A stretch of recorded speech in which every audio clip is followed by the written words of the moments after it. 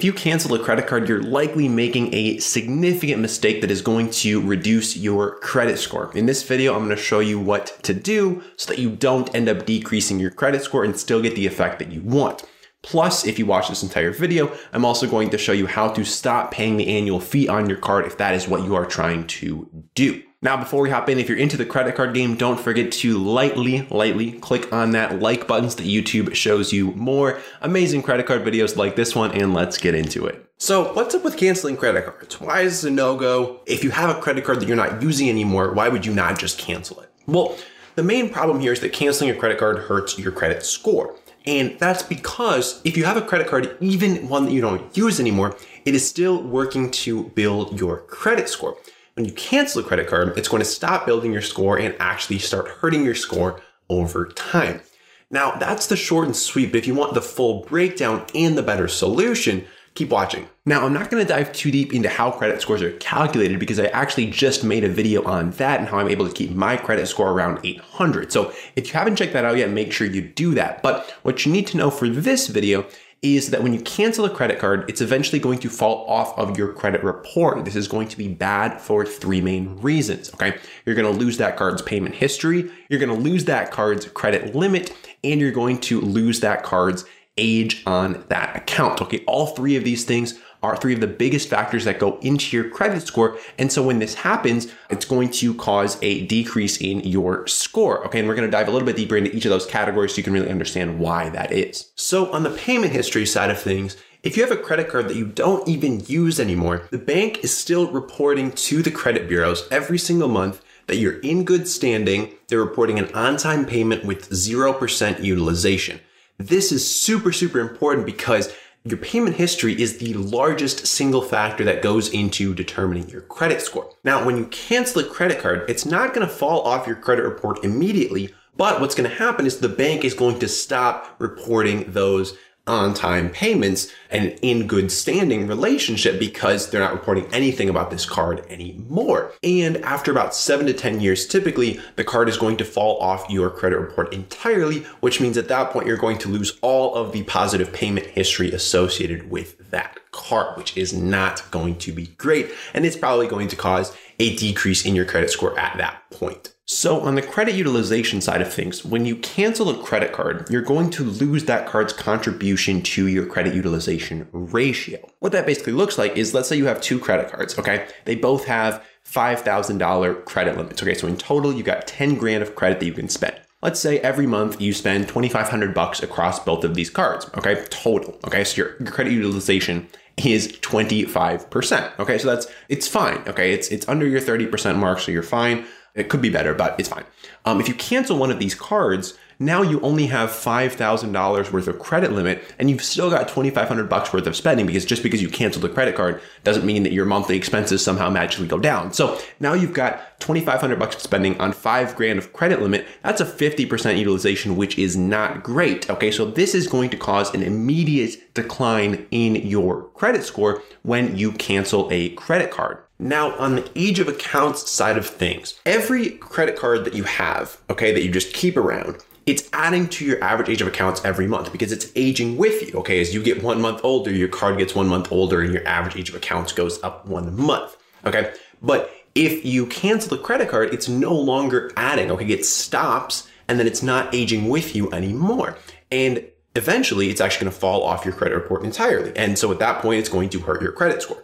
If you hold on to this thing, you don't use it, you put it in your sock drawer, it's still going to be adding to your credit score every single month. This is especially important if this is one of your older or your oldest credit cards, okay? If you are looking at a really old credit card that you've had for a very long time, we're talking years on years on years, you definitely do not want to cancel this thing, okay? That's going to have a significant impact on your credit score, and we do not want that. So now you know that canceling a card is not a great idea, but what is the solution? Well, what you're going to want to do is actually downgrade your credit cards, okay?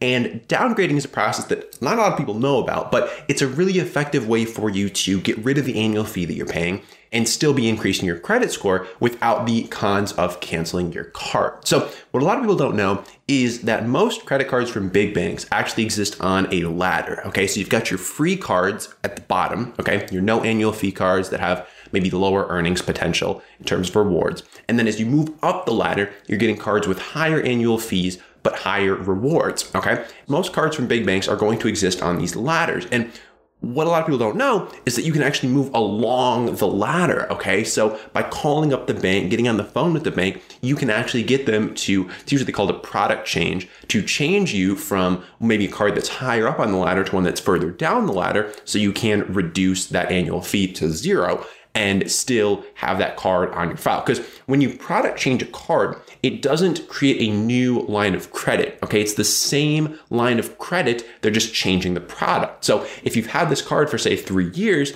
you product change it, you downgrade it down to a free version, you keep that 3 years of history, of utilization, of everything, of age, and then you just have a different card. So for example, say you've got a card like this. This is the United Explorer card that I got a little over a year ago now. So with this card, there's a $95 annual fee, okay? So $95 annual fee, I don't necessarily want to be paying that for my whole life, but what I can do with this card is there's actually a downgrade path that I can take, and I can downgrade this to a free card. So once I get this card, I hit the sign-up bonus, I use the sign-up bonus, and then I say, well, this $95 annual fee is no longer worth it for me because I'm not getting enough perks from the card. What I can do is I can call up the bank, I can have them downgrade this to a free version, I can get that free version, stick it in my sock drawer, and know that it is continuing to build my credit score every single month without me having to do a thing. But there are a few things that you need to know about downgrading before you go out there and do it yourself. So let's get into those.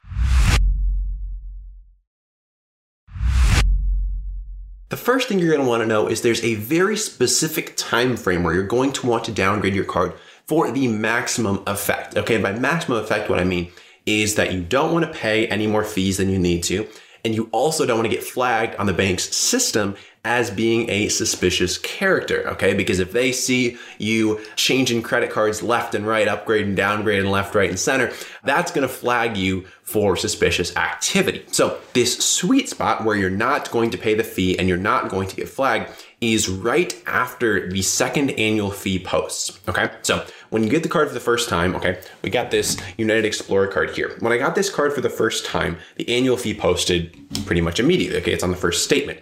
And so like 1 year out, okay, the second annual fee is gonna post on that statement.